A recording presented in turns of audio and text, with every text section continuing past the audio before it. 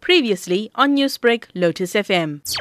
When you look back at 1976, Mandela was in prison, everybody was on the run from the security police, and you had these young people, young students, many in their mid to late teens, who were rebelling against the government. And that was a huge event, and it shifted the mindset of the world when when so many were killed in that confrontation. And the film Sarafina celebrates those young, courageous leaders who had the ability to speak up and do something against our apartheid regime. It's an inspiration. At the same time, I think when we look today, 45 years later, there are many challenges still.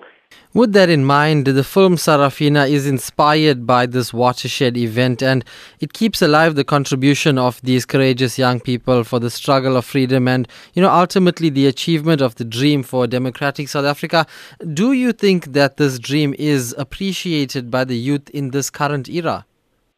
Well, look, they have very good cause to be disillusioned. I think in 76 and beyond, the youth kept up the rebellion and got us our freedom and contributed greatly to it. These huge challenges of jobs and poverty and corruption are big issues for the youth because they are our leaders of tomorrow.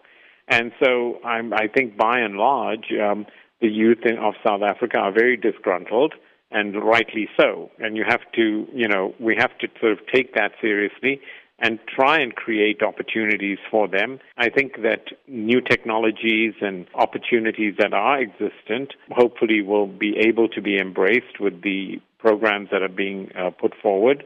Taking all of this into account, how would you say the youth of this generation can take lessons from watching such a film? The film, which was obviously inspired by the musical that was on stage, celebrates individuals and their courage and tenacity. I think what you need today is courage and tenacity to survive. But at the same time, I think opportunity comes from taking chances. And I think when you're a young person, you must be able to take and embrace failure.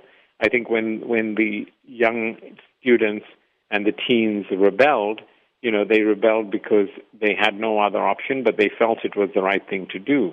And many of them had lost their lives, and we salute them. But at the same time, today, I urge the youth to take chances, do innovative things, even though they may not have the resources. Start small. I started. My own example is I was working for R1 a day when I was 18 years old. And I did that because, I had to do what I had to do.